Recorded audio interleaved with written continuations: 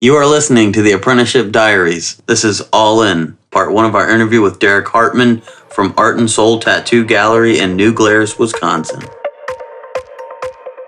Welcome to the Apprenticeship Diaries, where raw meets refined. Let's be real, we're still working on refining. What it took, what it takes, and the stories that are made. Join us as we learn from professionals about how their stories began.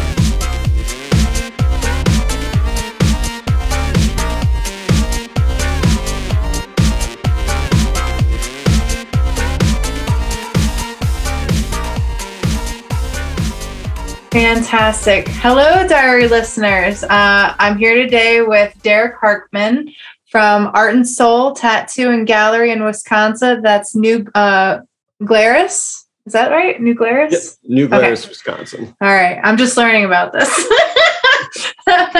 But we're meeting today with Derek. Derek hit me up. I was super flattered by you that you gave us love right away about the podcast. So that was really cool of you. So Yeah. we did a shout out. You guys deserve it. I mean, Aw. it's cool seeing like Thank you. all the hard work that everybody's putting into new things these days. So yeah, We're trying, you guys are very man. welcome. Thank you. We're trying. We're blessed because, well, I mean, I guess I'm blessed in a lot of ways. We're both blessed because we're blessed in each other. It's a pretty cool life. Tattooing is a pretty cool profession, but I had the fortune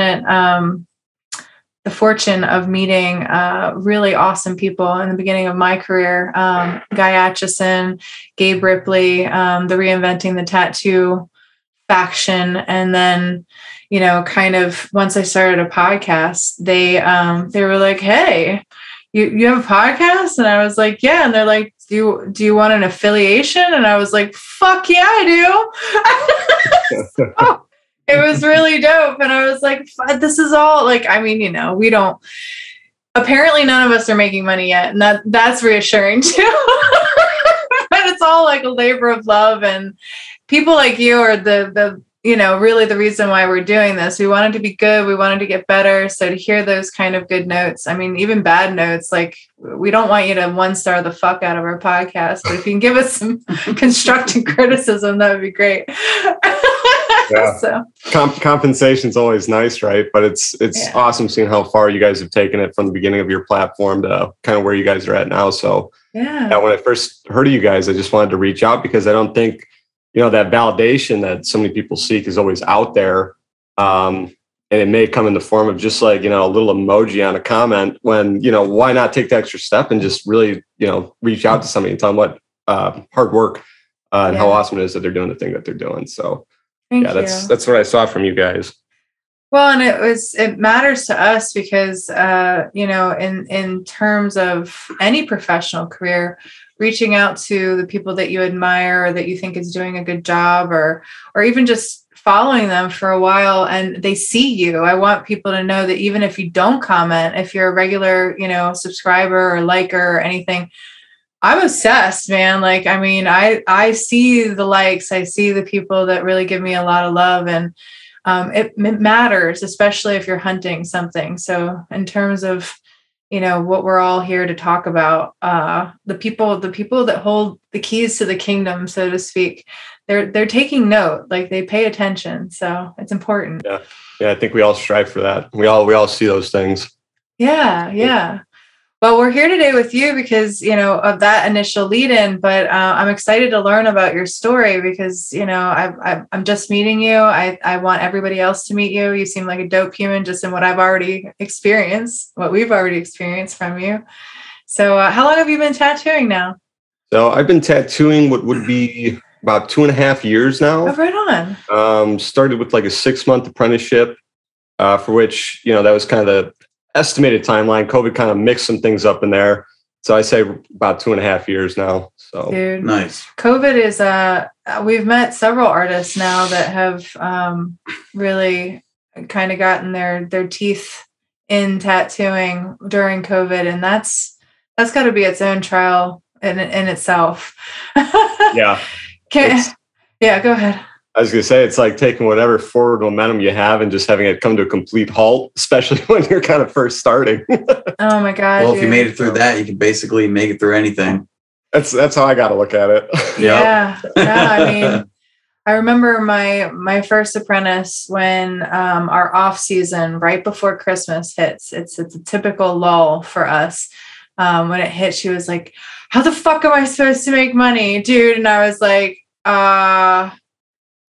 this happens like every year. And I was like, it's going to be fine, because once you get the momentum of like your clientele and stuff, and there's just feast and famine, you know when to save and when not. And I was like, but this is typical. And before that, it was, how do I like cultivate a clientele in a private studio? We have no walk-ins. And I was like, don't worry. It's all going to be fine. You have more Instagram followers than I do. I'm pretty sure. This is all going to be okay. And it was. If you trust yourself to jump into it, you kind of have to trust everything that's going to come. And even if it's not there at the time, you know, you got to follow that life path.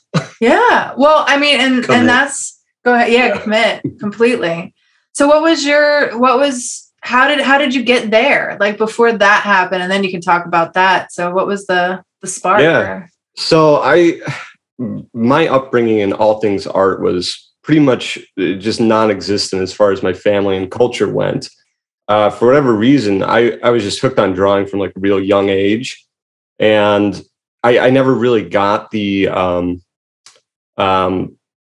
fortitude to be told to go, pursue these life endeavors that I had, because I was young, and adults, parents, they don't necessarily always see what that small kid really wants to bring to the table and what they really want to do with their lives, because, they're 8 years old and they're just drawing for fun at that age. Right.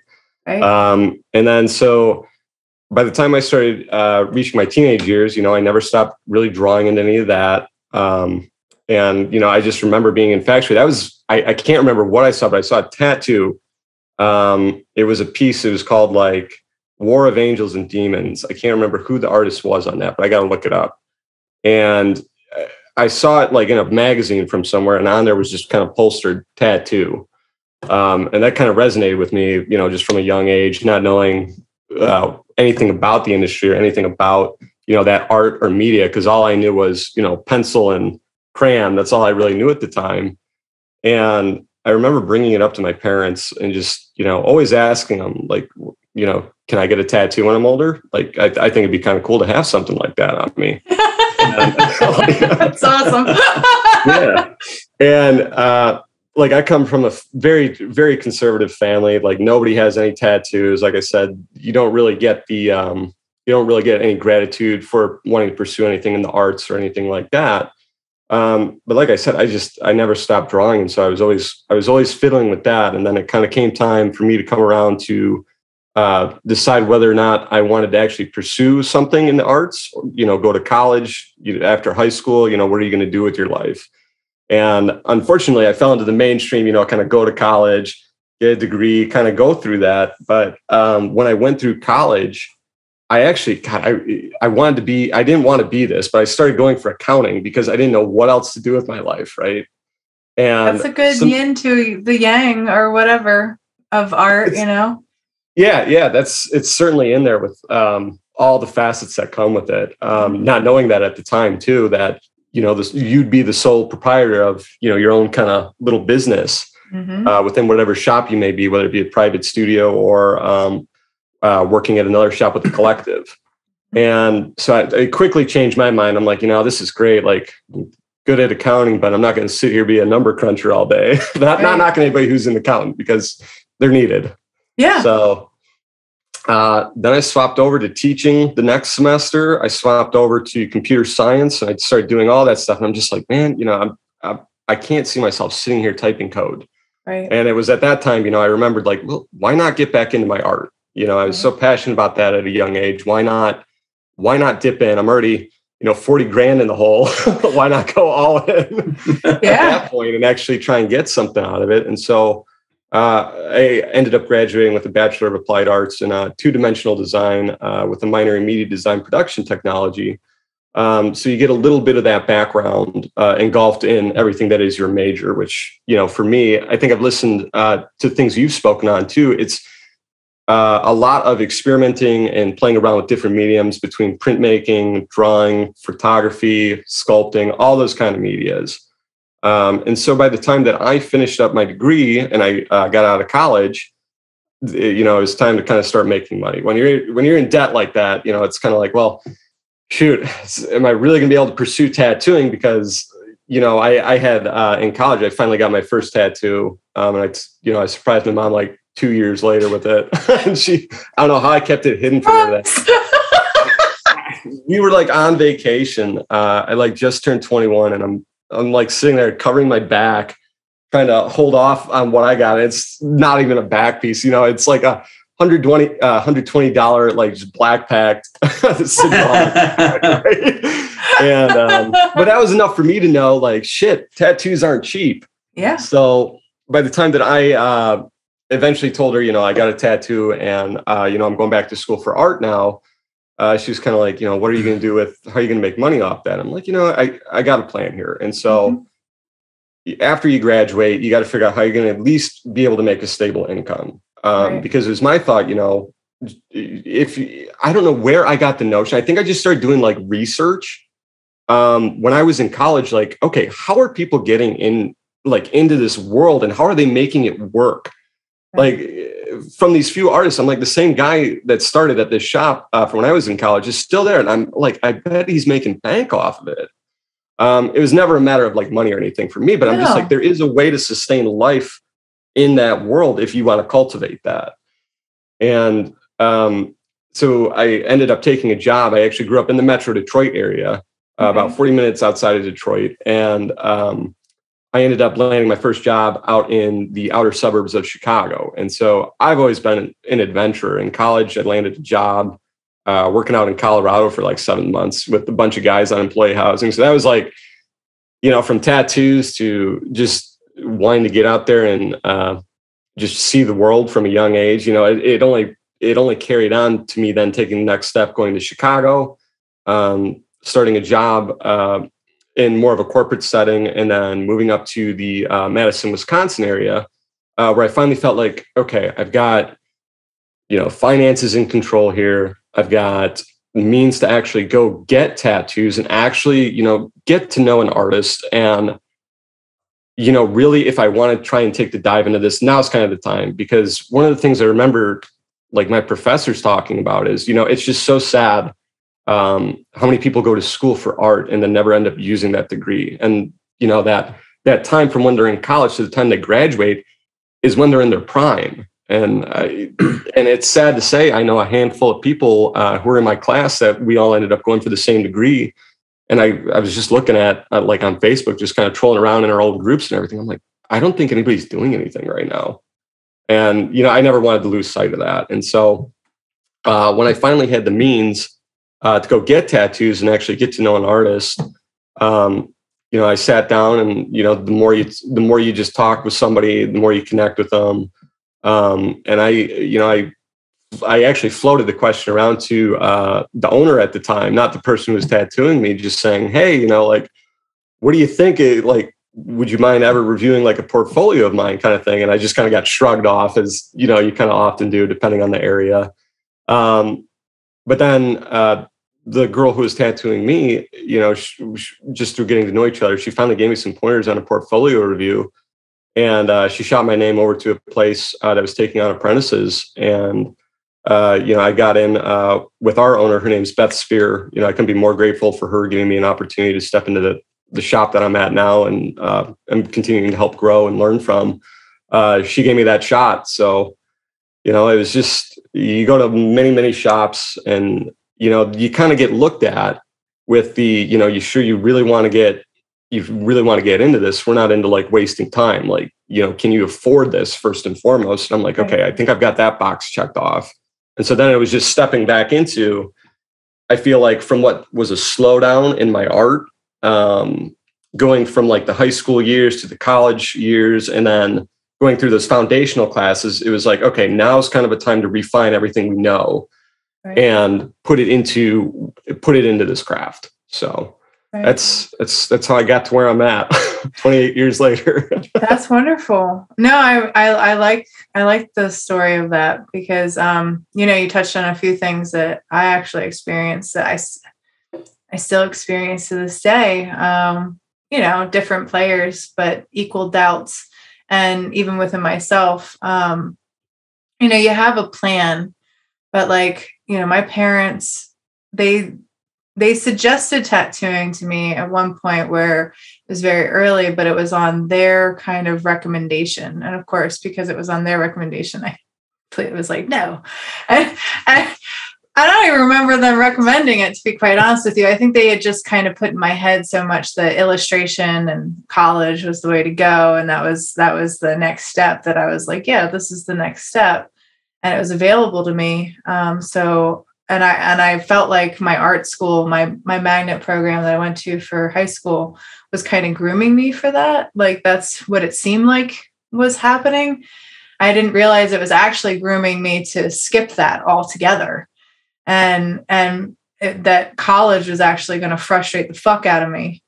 But when I finally dropped out of college and went into like you said, more of like a corporate retail kind of whatever to kind of get my teeth into, sales, marketing, advertising, things that were about building a business, that my parents had done my whole life because they were small business owners, but I was always on the outskirts of it. When I finally did that, they were like, what are you doing? They had so many questions like you, like, how do you do this? And I was like, I don't know, man. I'm trusting the next person that keeps telling me what I do. And this is what I know is out there. This is what I know. And I'm going with my gut. I'm just going, you keep telling me to go with my gut. I'm going with my gut. And it's led me here. And now my parents are less worried. There's other new players that are probably like, are you sure? And I'm like, not really, but hey man, I'm further along than I thought I'd ever be to get, following this gut of mine. And it's done pretty magical things to my life. So I'm just going to keep going. Yeah. You can jump on and off this train at any point. You don't have to follow me, but I'm walking. I'm just keep on going one tick at a time. But yeah, you brought up some good points there about it's hard. It's hard to pursue it when nobody really has a clear vision. And you have this passion that you're like, no, I know what I want. I just once I see it, once I step on it, I know it's right, and you just keep digging. Yeah. What was your first tattoo? By the way, you said it was a that I did, or that you got and that you did. It's like a little Egyptian glyph. Okay. And I was really into gymnastics at the time. Right on. When I was in college, and so I learned how to do all this tumbling and everything. It was just a constant reminder of baby steps. If you want to learn how to do a backflip, you got to be able to do a handstand. If you want to be able to do a handstand, you got to be able to do a forward roll. And so just constant progression through life. Got you. Yeah, it's always been a little reminder. Good to know. I'll practice my forward rolls because I'm still trying to get my handstand up. Currently my knees not going to be backflipping, but I would like a handstand. I don't think it's ever too late to learn. No. I know backflip. I have to do some repair on my joints, but once that repair happens, earlier today I was asked if I would skydive, and as of right now, fuck no. But once I fix my knee, I can then think about different ways to fuck it up again. So who knows? I'm with you. We never know. As of right now, the answer is no, but timing's everything. So, and I also, that makes me think of the, is it The Way of the Peaceful Warrior or The Peaceful Warrior? It's a book. Have you ever read that? I have not. It's great. It's all about, if somebody, if they listen to this podcast and they correct me, don't be shouting at the podcast screen and yelling at me if I got the name wrong. It's something, I think it's The Way of the Peaceful Warrior, but they made a movie out of it that was a smaller version. That, they always pick characters that you're like, this is not how I imagine this person. But it was all about a gymnast who meets this guy in a gas station who he ends up working with. And the guy in the gas station ends up being like this unbelievable guy, like almost like magician like guy. Like he can move him in and out of rooms seamlessly, quietly. He has like all this kind of low level, like martial arts kind of training. He was really, a ninja. Yeah, like really advanced wisdom. Like, and he was an older gentleman, but like he just intrigued this kid who he kind of took under his wing. And in the midst of this guy's learning and growing, he ends up getting in a horrific motorcycle accident where he has learned all this from this master. And then he's in this unbelievable situation where he could either give up or keep going and rehabilitate him. And he loses faculties that he always had, that he had always, kind of identified with. I know what you're talking about now. I've seen like snippets from the movie. Yeah. Right when you mentioned the book, I'm like, it sounds really familiar. And then you said movie and it clicked. Yeah. It's a good book. It's a really good book. And lots of very quotable moments. But it's all about, the passion and mentorship, and it made me cry many times, and also the human spirit and will. So like, I think along with that, like some of the hard pushes and pulls that we experience too. Yeah. Like, I mean, to some of the most extreme in that scenario. Yeah. I've never had a complete rehabilitation of myself. I think I've had a journey personally of just feeling different and leaning into the weird, to the freak flag, which sounds like you have too. Absolutely. Yeah, I don't think I ever. It's crazy how much of that that gut instinct pulls you towards this world, and it's for whatever reason. You listen to podcasts and you listen to other artists talk, and the more you get involved in it, it's like, oh my God, where have these people been all my life? Like you just feel like you're on such the same network that you've never experienced with other people that you've come in contact with. Then all the way over in Maryland now, it's like, oh my gosh, not just here in Wisconsin, but out there and everywhere. So and the more you put yourself out there, the more you find that. And truthfully, like my very first episode says, I really, when I got involved in this, I didn't like many tattoo artists, but I think it's just simply because I didn't understand a lot of things. I didn't, I had a lot of ego in myself. And also, I think you just got to find your tribe. Not every person, just because they do the same things as you, is going to be your person, Yeah. So, what was, we'll get to what your first tattoo was that you did, but what was the kind of curriculum or things? We know you got hit with COVID, but what did Beth do with you? What was her way? So my apprenticeship was not at all by any means what I would consider a very traditional or conventional apprenticeship.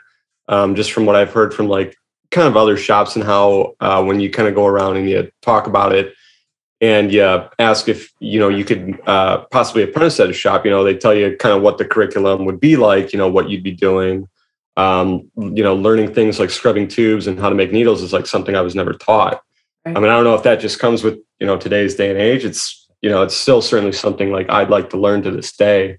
But, with that said, I was actually granted like a lot of freedom outside of the, show up, clean the shop, get everything ready, and if you have time, maybe you can stencil somebody. And you'd keep that regimen up for upward of, 3 months, see how you're doing with that, constantly working on your drawings, because that's all you're going to have to market yourself with. Right. Right. And then from there, going all the way from fake skin to pig skin. We have a few apprentices now who are collecting their pig skin, throwing it in the freezer. It'll be nice and red for summer next year. Right. So we went through all that, having to scrub and just constantly keep things clean. And then at the point of about 6 months, it kind of comes time to nut up or shut up. What are we doing here? And then I laid my first tattoo March 24th, 2019. Nice. So that's how we got to that. Damn. marked the day. I love the nostalgia because I appreciate it because I'm not that person. Like, so many of the apprentices that I've either watched or that I've been a part of, they've kept notebooks and journals and, numbered the amount of tattoos they've done. And, even just down to anniversaries. He's the first guy in my life that I've even marked when our first date was, our first time, hanging out together. And that's now our anniversary. But I don't give a fuck about any of that shit. I don't even care about my own goddamn birthday. I'm like, no, it's whatever, man. Like, I don't even. So that's cool. I appreciate what kind of machine did you start out with? Like a coil or a rotary? Oh my God, dude. I'm so spoiled. I started off with a rotary, like right at the time the Zion started coming around. Nice. It's just like, nice. I actually remember like one of the first things I was told to practice with was a coil. And I actually remember really liking the weight on the backhand of how a coil felt. And I just liked that it felt like, it was like it hits hard. Right. But I haven't touched coils ever since then. Like, again, that's something I'd love to learn is just knowing how to tune and, just fine tune these machines and, make something kind of unique to yourself and hold that sentimentality behind it. Right. But yeah, outside of only the few bar needles and tubes that I've had to hook up onto a machine, it's been pretty eye-opening to see just how far along everything's come before things I even knew about. And then, pretty much everybody rolls with cartridges these days where we're at. So, well, and now you have people that are even crafting their own rotary machines, which, that's pretty amazing to me. I'm fascinated. I'm 13 years in and I'm still fascinated about learning more about needles. I was talking today with Fawn Baker, from the Tattoo Collecting podcast. We interviewed her and she's telling me about Mark from Needle Jig. And I missed his presentation. I was at Paradise BYOB and I wasn't able to sit on his presentation, but I met him and I really love the guy and I really want to know more about him. So I want to listen to his presentation, the replay of it. And I'll pay even if he releases it as an actual seminar that you pay for, because it breaks down like just it's in the nerdiest way of each needle, not the grouping, the needles itself and why these needles are specific for the kind of work you're doing, why you want to use these, why you want to use certain tapers and all of that. So I really want to catch it because I have a vague knowledge based off of feel and preference just because I've tried a lot of things and I've experimented with them, but I'd love to know exactly why and kind of take that information going into it and really test it for myself and see. Because that would be cool. Same thing with machines. Like they were going to have Tony Obanek do a machine building seminar there, and he ended up canceling. I don't know the reasons why, but I'm sure there was legitimate reasons. But I was bummed because I was gonna do that because I've only done it a few times, like building one from ground up. I disassembled one with an ex-coworker of mine who said that we were going to reassemble it and he's going to show me everything. But when we reassembled it, it wouldn't work anymore. And I was like, well, this is busted. He's like, something, like a spring might have popped in like the coil might have actually broke because it was an old machine. And he was like, we might have done something. And I was like, all right. Well, this is much like every kind of mechanical investigation that I ever have. And this is why I don't do this, is because it's never as simple as it seems. It always snowballs into another tinker, totter, whatever the fuck YouTube videos and search down this goddamn rabbit hole that it was never supposed to be. Like that obviously you've done, had to. A lot of those people had to because, they didn't have a tattoo machine if they didn't figure it out. But when you have options like the Zion, you can continue making money and you can put that investigation on the back burner when you get there. And it's just so much, you're walking into a very historical profession at this point that has so much, behind you already. And I do think it's all valuable to know, but like you, I think, and my first apprenticeship that I did, not me, but that I gave to someone, I just wanted her making money.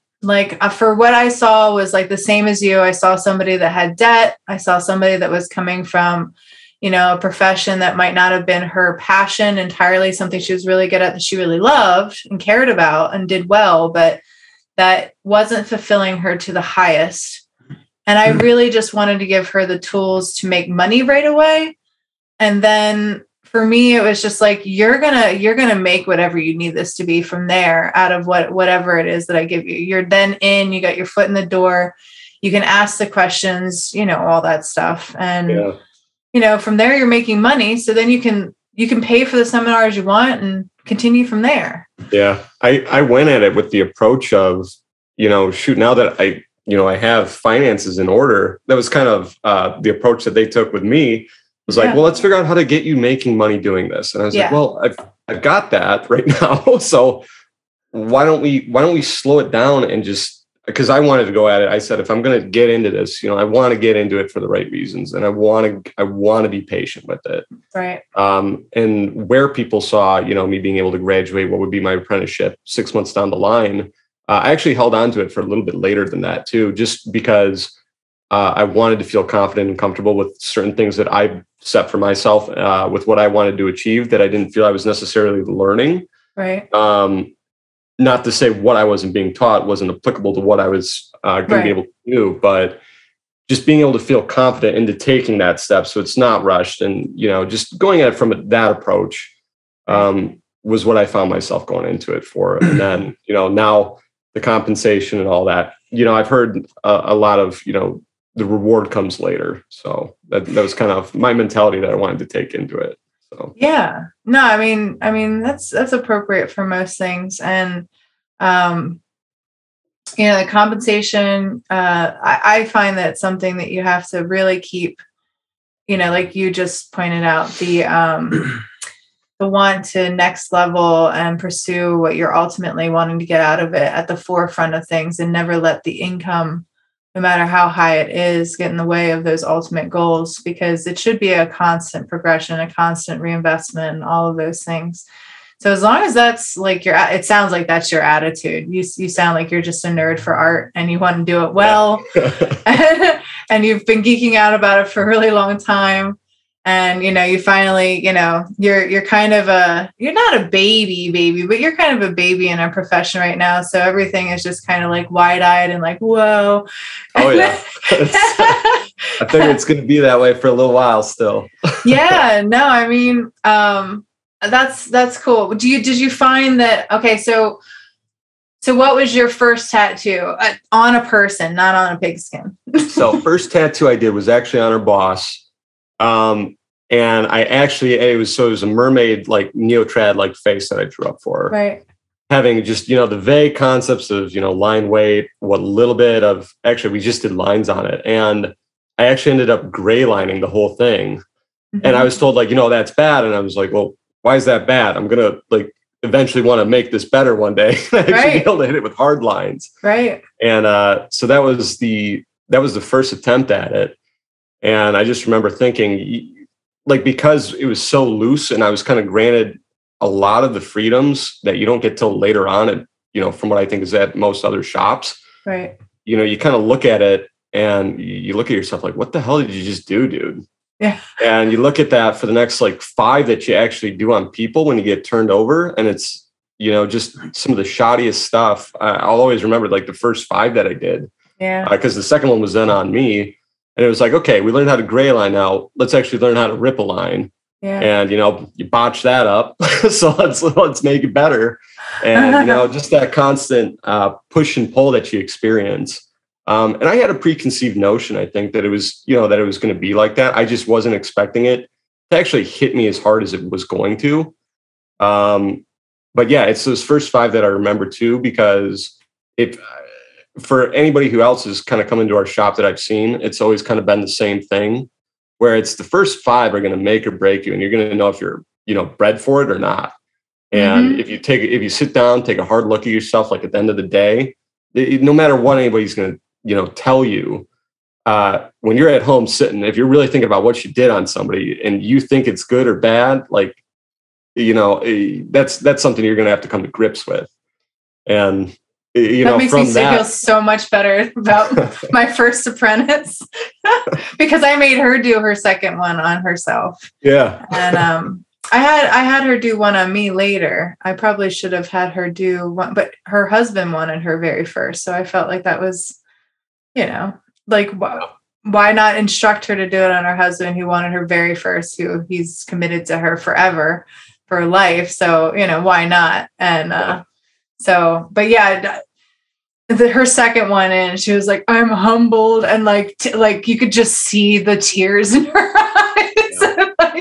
And she would come to me like, how the fuck do you do this? How do you go home and not like think about you just did? It never goes away. No. Well, I mean, I told her, I was like, because I don't have the time to think about what I just did. I have to do the next thing tomorrow. Like that's really what it comes down to. Like,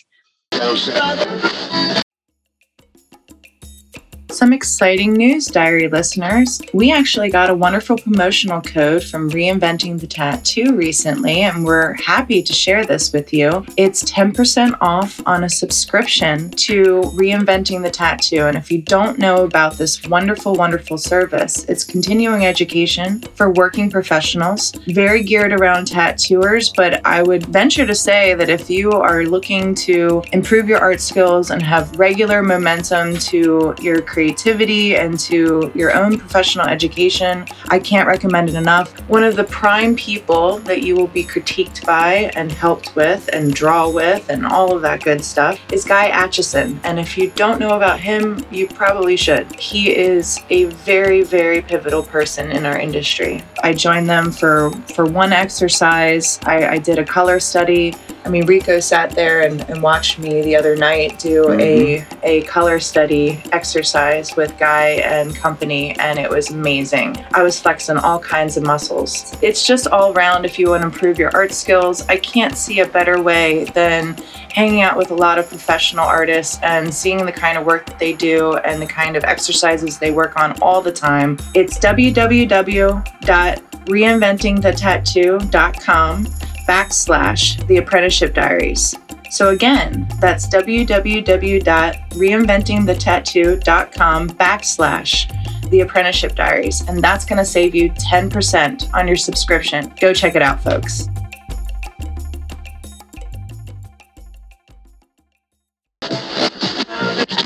Hello, Apprenticeship Diary listeners. There's a new trimmer company out there called Smooth My Balls. And when I tell you it's nick-free, it's nick-free. If you want one and would like to save 15%, go to smoothmyballs.com/The Apprenticeship Diaries. I can only think about it when it comes up again. Like if that person shows up again in my life, like you said, with your gray wash, by the way, I don't think that was wrong. I mean, it might be wrong because your mentor said it was wrong, but I see where your head was at with it. And it was the same thing when people would criticize me about how I needed more black in my tattoos. And I was like, dude, these are my early years tattoos. If they're washy as fuck later, cool. I can put something amazing over it later.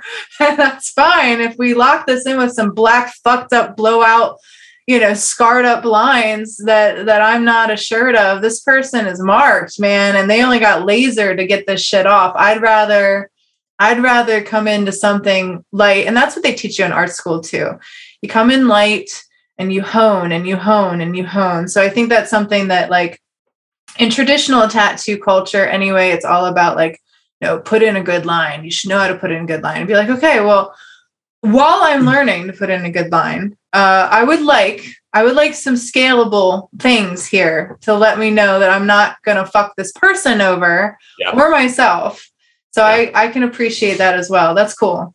That was definitely the approach. Like, how can I not fuck them up now so I can save them later? Yeah. Whatever grace you may come back to me with. Yeah. Well, and Fail safe. Yeah.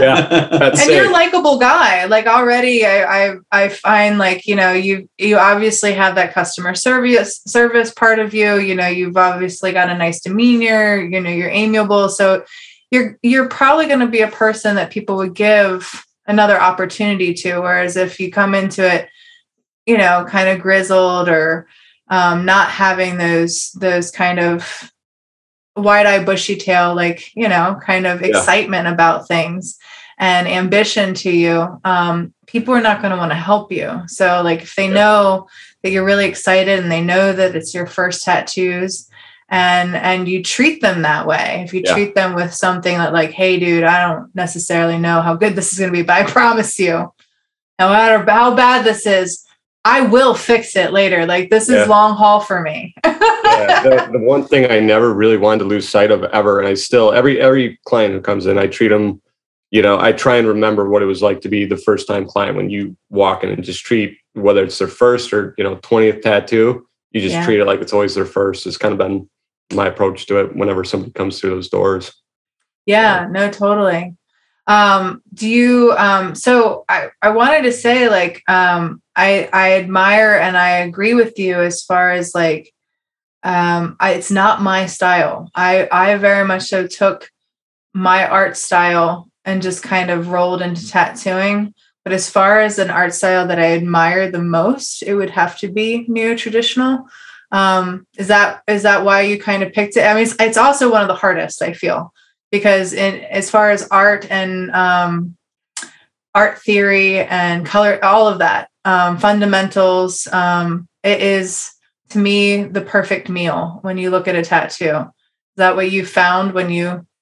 Yeah, so I actually didn't know I really wanted to go for a neo-trad kind of feel, because at the time when I was getting tattooed where I was, her name's Liz Van Borden, and she's, she did all this realism, and she was doing all this crazy stuff. And I was just, that's where I kind of picked the idea of gray lining from at the time, not knowing how, more of an advanced kind of technique something like that is.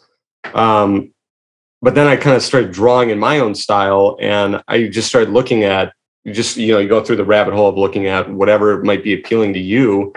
And, neo-trad with all the vibrant colors is what kind of stuck with me. But everything I had been getting done had been black and gray. And, with Liz, just the way her brain and my brain worked, it was just on such a parallel level with being able to describe how a grayscale works. Right. And so everything I'd ever done up to that point had been like drawing in black and gray. And then I experienced color and, that neo-traditional palette that kind of comes along with that. I was just like, wow, once we can really dive into this is, this stuff is beautiful. And it's like what you said, it dissects, it actually builds foundations into things like portraitures, black and gray pieces, things of that nature. You want to know how to do fine line, like there's fine line in neo-traditional stuff too. So, I mean, it's everything. It's line weight, it's form, it's composition, it's perspective, it's color, tone, all of those things that are the foundational things all rolled into one.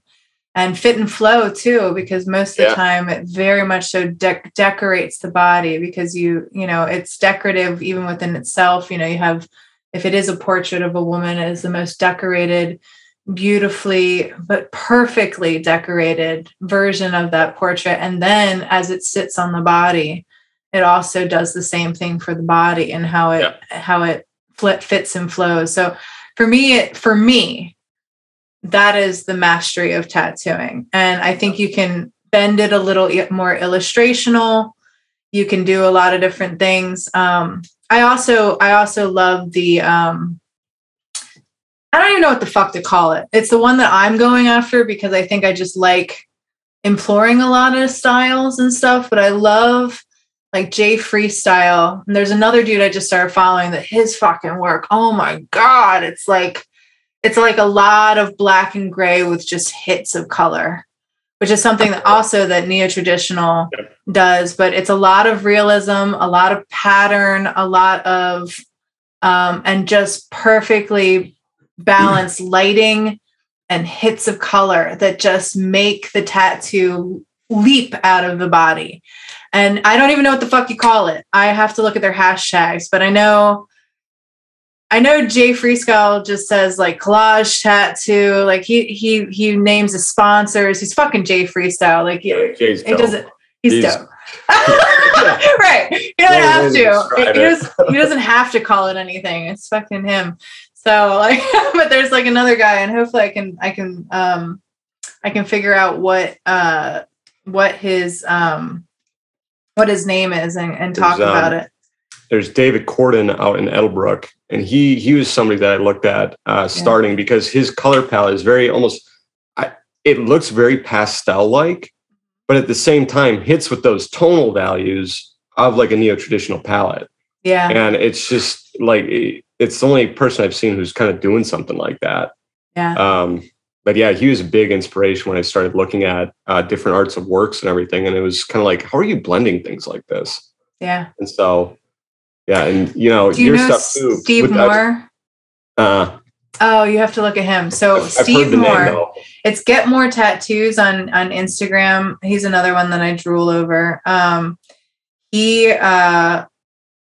does, it's like everything fused into one. It's like illustrational, neo-traditional, color theory, Japanese. Like it has all the perfect elements of all of it. And the guy is just sickening. It just makes me sick. I love him. He's in Canada. He's Canadian. He's really cool. Apparently he seems to be really into cryptids, specifically Bigfoot. So that's pretty cool too. Oh shit. Yeah. I'd love to have Steve on. I was going to ask you too, like, how does your brain work with like, color? Does it work almost the same way where you kind of see like a scale with black and gray? Because I've seen the things that you do, and it's beautiful, just absolutely beautiful work. The way, things follow the flow of the body and everything. But I can't ever wrap my head around, shit like what you're doing and what these other crazy artists who are doing stuff with color are doing sometimes. But I feel, okay, so my background was in painting first. So, and all forms of painting, acrylic, watercolor, oil. But as a classically trained painter, they tell you never to use pure pigments. So that was the weird switch that I had to turn on and off between tattooing and painting, because they ask you to use hardcore black. Black is your foundation for most things, which, unless you know the properties of tattooing and why, and nobody told me why. They just like, you need to use more black and you need to have a black outline and you need to. And that all just was like, stop telling me what art is. Like that's what it came in my brain is. And stop telling me how to be me. Like, you don't fucking know. Yeah. And you don't do what I do. So I'm not going to listen to you, because I felt like they wanted to be more like them.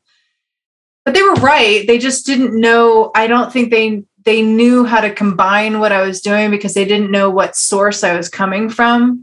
The ones that did know where I was coming from, like Evan Olin, who also learned the same way I did. I got a lot of information by watching him and seeing how he put in a tattoo, and he's like hyper realism and stuff, like way beyond me. But yeah, I have a problem with detail. I love detail. I love obsessing about layering and all of this stuff. And I think what I admire most about neo-traditional is how decisive it is about its color palette, because it's perfectly balanced between warms and cools, and it has like just the perfect amount of contrast to make it pop, and it's simple. Like, if you really break it down, it's simple. And I'm not simple. My shit looks like a painting, which is why people like coming to me, but it kind of frustrates me, because even though my clients have come to me depending on it, they love it.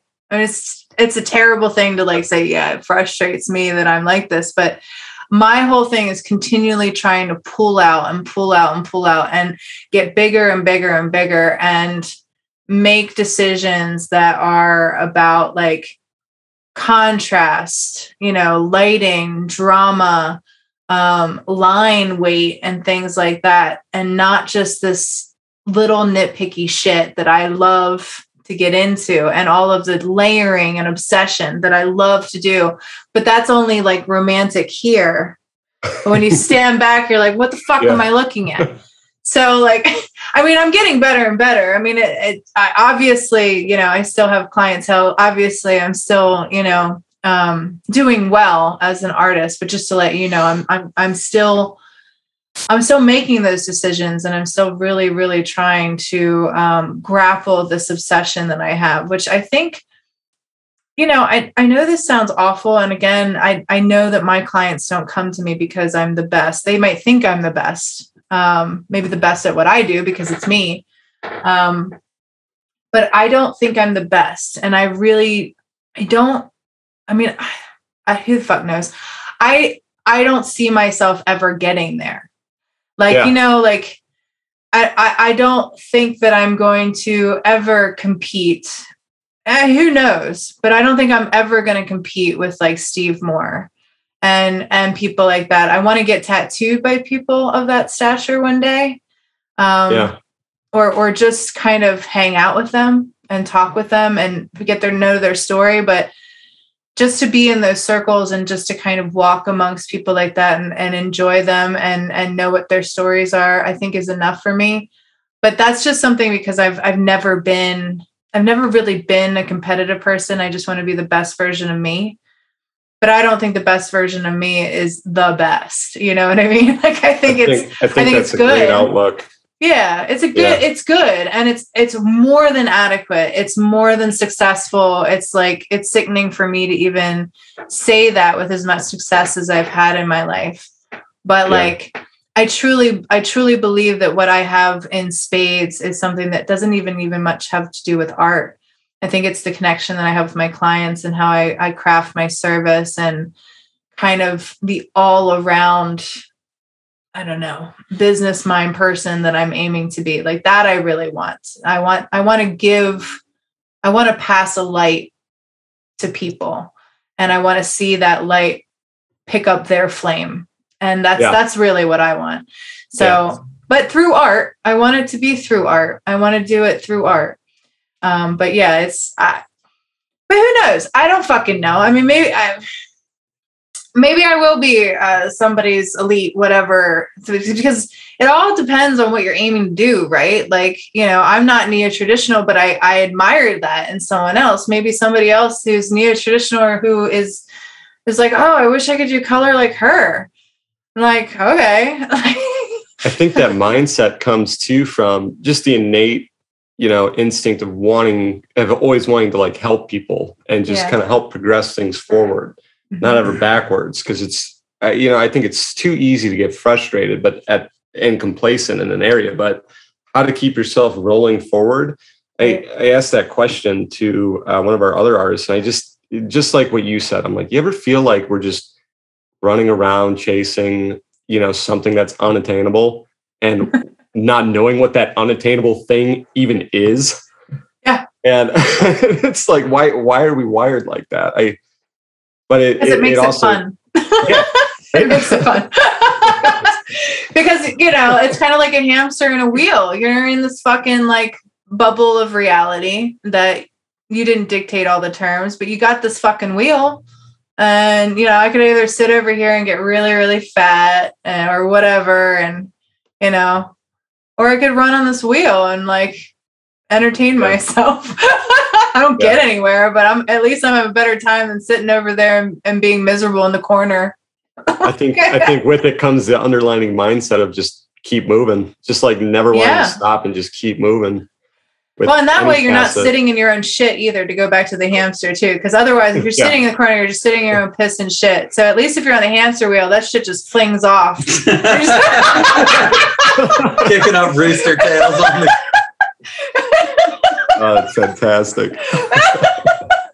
I love analogies. I don't know if that's evident. It just came to my mind because when we used to go mudding, my buddy had like a lifted Bronco, and we would go in like these soggy fields after it rained, and most of them will be in the back of like, these big warehouses, and you would just slam on the gas and mud would just like coat the side of the building, call them rooster tails. Oh my God. I told somebody the other day, I'm like, shit rolls downhill. And they're like, that is really ignorant. And I just looked at them, I'm like, but true. Like, you can't fight physics. Like, facts matter more than your feelings. I'm sorry. Not sorry. Yeah. And so, let's see. I want to. What type of machine do you use right now? Yeah. Cool. So I'm still using a Zion, but I'm starting to, you mentioned earlier, kind of wanting to break into those other facets of like how machines are built and how they operate. I want to get, I've been saving up money and I can't decide if I want, something of a Bishop or if I want to go something, just a hard hitting coil and kind of learn. And because we do have somebody who can actually teach me how to use that. Bishops they're good in betweens. You've got the Bishop micro, that's what I hear, right? Yeah, I do. I have the micro Angelo, and then I also have Dan Cuban. My recent one is the Dan Cuban. Dude, that shit is gold. It is gold, and it is literally gold. I think I was just listening to that. Was that Eric Eric uses that? Yes. Yeah. Yes. That was on my list to kind of check that out within the upcoming days here because I was like, ooh, something new. I mean, the beautiful thing about coil machines, depending on where you buy them from, you can get, if you want a tinkering based thing, you don't really have to dump a huge amount of money into them until you kind of get your hands into them and start playing with them. I mean, Dan Cuban is a great in between where you can still use cartridges if you want to, or you can use a needle bar configuration with tubes. I like the Dan Cuban a lot, and especially for like somebody who might want something that's in between, because it has the weight. It has Dan. He's a fantastic person to buy from because he'll tune it completely for you. Very, very personal feel to the way that he crafts a machine and then delivers it to you. And also, but they are expensive. But I think that it's because of how well crafted they are made. They're beautiful machines. But yeah, I love my Bishop too. And Bishop was not a huge investment as far as like money was concerned, but I really like it. But it's light. So if you want something that still has a lightness, but has like what I like is it has that hit like a coil a lot more than say a Zion. A Zion has like, it's just the machine, like it can only, that machine, it's really great. Zion's and all like those kind of pen machines, at least that I've found, because I haven't tinkered much beyond the Cheyenne pens. They just are really great for packing, I find. But I think that I struggle more with lining with them and certain techniques that require you to be able to turn your voltage down really, really low.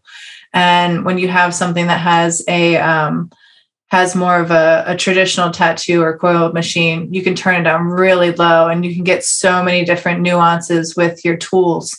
So I think I played into kind of going off Rico. Where I had and still have just the one machine, I started playing around more with kind of my other tools and other materials that I was using, different brands of things, inks, needles, all those things, and just being really hyperactive with how often I should be cleaning and getting the most out of my raw materials that I'm using to perform the craft. So do you have tattoo artists in your studio that use different things than you, or are they all pretty much on rotaries as well? Pretty much rotaries. We have a few old timers who used to use coils, and now they've all, ever since I've started, they've switched over to rotaries.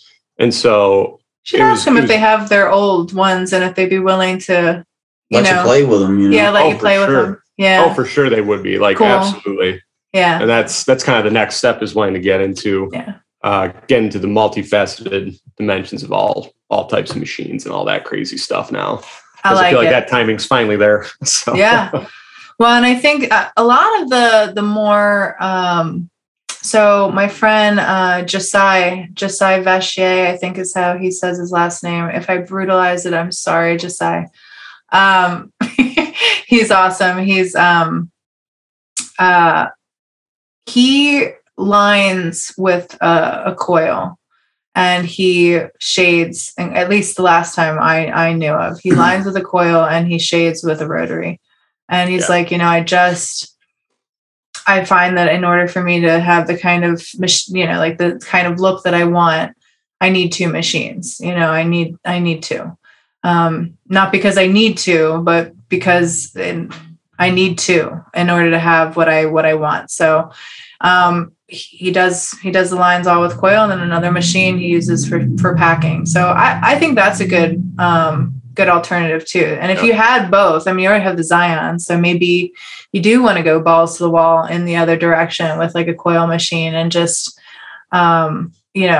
reference your old heads, and do some research, ask some questions of some people that you really admire what they do. And if they use coils, I think that most of the people, just like you hit me up and said, hey, I love the podcast. It's doing a lot for me.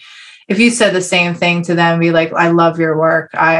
What machines are you using? What would you recommend? This is where I'm at.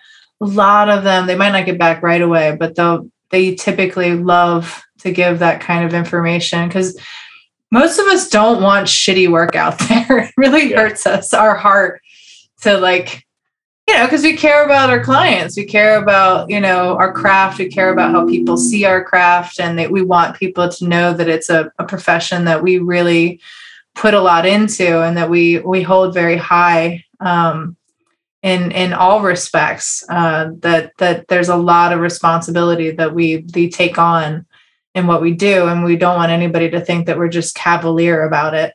Yeah. And if you don't, it'll speak for itself. And, I think tattooing chooses, people who belong in it more than we may think, because if you go nonchalant about it and you don't recognize those things, then I think it's just, it's a missed opportunity that could have been given to somebody else. Oh, absolutely. Yeah. Absolutely. Have you done any conventions or guest spots yet? Nothing on that regard. Because it's COVID and all this shit. And I've been told, it's funny because I've been told let's get you going with conventions and everything like that. And it was just one of those things where I said, not because of so much of my apprenticeship with how loose it was. I said, not until the time's right, not until I feel like I'm able to take that step into, calling myself a tattoo artist, that I feel like I want to take that step into that convention. Right. And it was, like I said a little bit earlier, where people saw me being able to graduate probably what would have been even at that 6-month period. I wanted to hold on to it because I had those goals in my head that I wanted to achieve before I felt comfortable taking that next step. And it was something where I feel like I couldn't have been, I wasn't being taught what I wanted to achieve, but knowing I could get there on my, not on my own, but knowing this is where I'm going, and I'm not fucking stopping. You're right. Jesus. He just hit his own hand. I was like, oh my God. That was like the full force of Rico. I got this corner. It's flimsy right here. I think this desktop actually comes off. Well, let's not test it, babe. No, I was just trying to scratch my face. Don't break the desk. I was trying to scratch my face. Taking out walls. This is what living with this man is like. Just, can you walk softer? Oh, pay attention to that. I'm so conscious of that walking around my own apartment. I feel terrible for my neighbors below. 244 pounds, man. It's not much I can do. He's just, and he's energetic too. So he gets really excited and he runs. He's like my cat, only 244 pounds of it just running up and down the stairs. Thank God we live in a townhouse. I know. If I lived on the second floor of an apartment, they'd probably try to shoot me through the floor. Well, I will say this. You fuck up our stairs, you're replacing them. No, they're solid. They've been tested.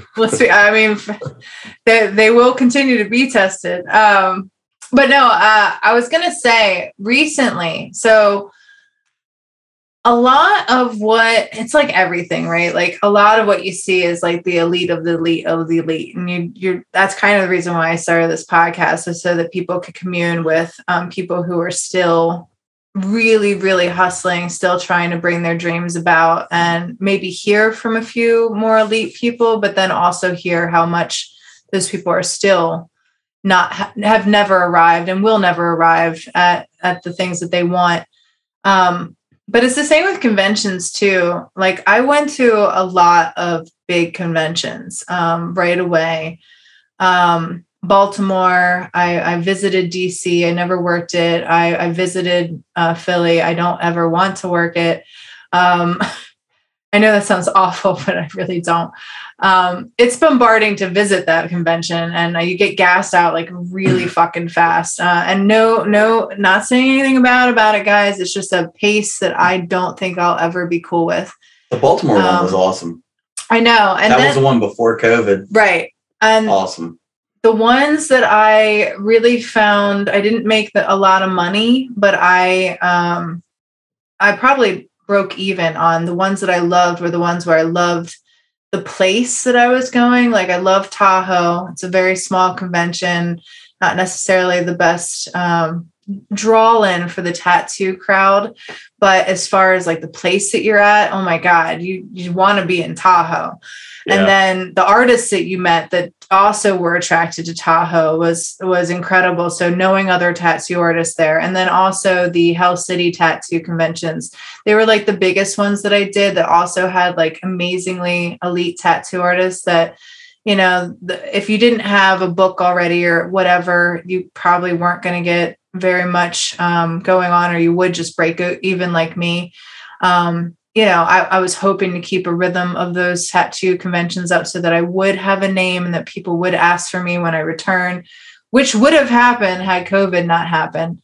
I plan on going to Ohio now, just simply because I've never done that Hell City convention of Derbs. But what I was getting at is that recently with our podcast, and I'm such a juice, so anybody who's listening to this podcast, when you finally do, I will get to you. I met so many amazing people that were local, that were from PA and Maryland and around me that I had no idea about, because I went to this Gettysburg small convention recently, and we walked around Gettysburg Tattoo Expo. Yeah, it was awesome. And it was called the Battlefield Tattoo Expo. And it was amazing. And I didn't realize how much was all around me and how many dope people that I want to know that are local or that are not that far away. And we rolled in as the podcast, and we, you know, emptied out all our business cards, and we have so many connections that I have to make good on. But like, it was a dope little convention. And so what I would recommend is, if you want to baby step it, try to find out obscure little conventions like that don't have a lot of clout, that, you know, maybe they're going through their first iteration too, because we had that happen with the I think it was the Evergreen Tattoo Convention in Portland, Oregon, that we did their first one. I think that's what it was. And it was kind of a shit show a little bit. It was good, but it was, you know, like, they're going through growing pains too. So it's a little bit easier to have your feelings of like growing pains or wanting to put a good foot forward, and then also seeing somebody else doing the same. And like, everybody's just trying to figure it out together. And then it's kind of cool. But no, the Battlefield one was super dope, and it was little, and except for that second floor, it was hot as shit. Well, it was hot. I don't know if the AC was working up there, man. The hotel that they did it in, I mean, I don't want to like, I never want to shit on everybody. I think everybody, especially post-COVID, is trying to do the best that they can do. Because that's a whole other factor. But as far as like, I was like, why the fuck have I never done a local tattoo convention like this? Like, it's not far. I could easily commit to this. This is really, really cool. I really, really like the pace of this. It was very intimate. The people were super kind. Everybody was stoked to like meet us and have a conversation. And it just didn't have that like, oh my God, you know, like, it's so-and-so over there, and like, why am I even here? And, you know, like, the magnitude kind of thing. Not weighing down. Yeah. I mean, there was a few people like that still that were like that. And I even saw one of my friend Evan's sleeves that I think the collector, he won a award for one of Evan's leg sleeves that he's done. But I was like, oh shit, look at that. That's one of Evan's hard leg sleeves. They were there because, you know, if you've gotten tattooed by somebody in another state, you can still enter in contests in your local arena and collect trophies for the work that you've acquired as a collector. So there's a lot of people that are professional collectors and they go and they submit their work to contests all the time. And they just rack in the trophies, man, because they're fucking dope. Yeah. So it's a great space, and it's a great, I think, place to, like, not feel like you're competing too. So especially if you are like putting yourself in with other tattoo artists in the tattoo competitions, a great way to compete and, maybe feel like you have, you keep scaling the pond that you're in, like probably feel to be a little fish in a little pond is probably good right now. And then you get a bigger pond and then you can become a bigger fish, Yeah. Change aquariums. Yeah. Yeah. And the only way to do that is use other people in this world as your fuel, I think is what it comes down to too. And, at the end of the day, it's just, I think all we have are each other to bolster each other up and, keep moving forward. Yep. Yeah. So I agree with that. That's awesome.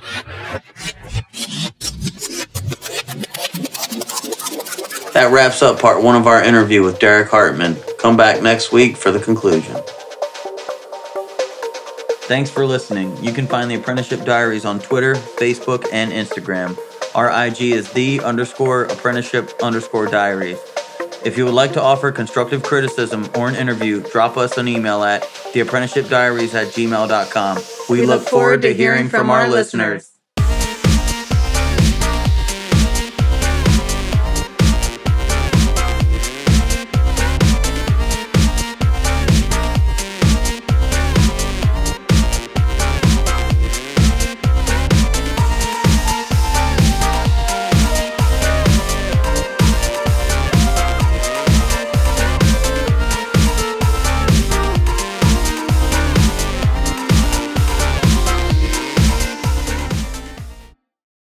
Thank you for listening to the Apprenticeship Diaries. I'm Dale Preston, and I'm guest commentating this podcast. This is part 1 titled All In. It's a bit short, but appropriate, I would say. Anyway, go about your day.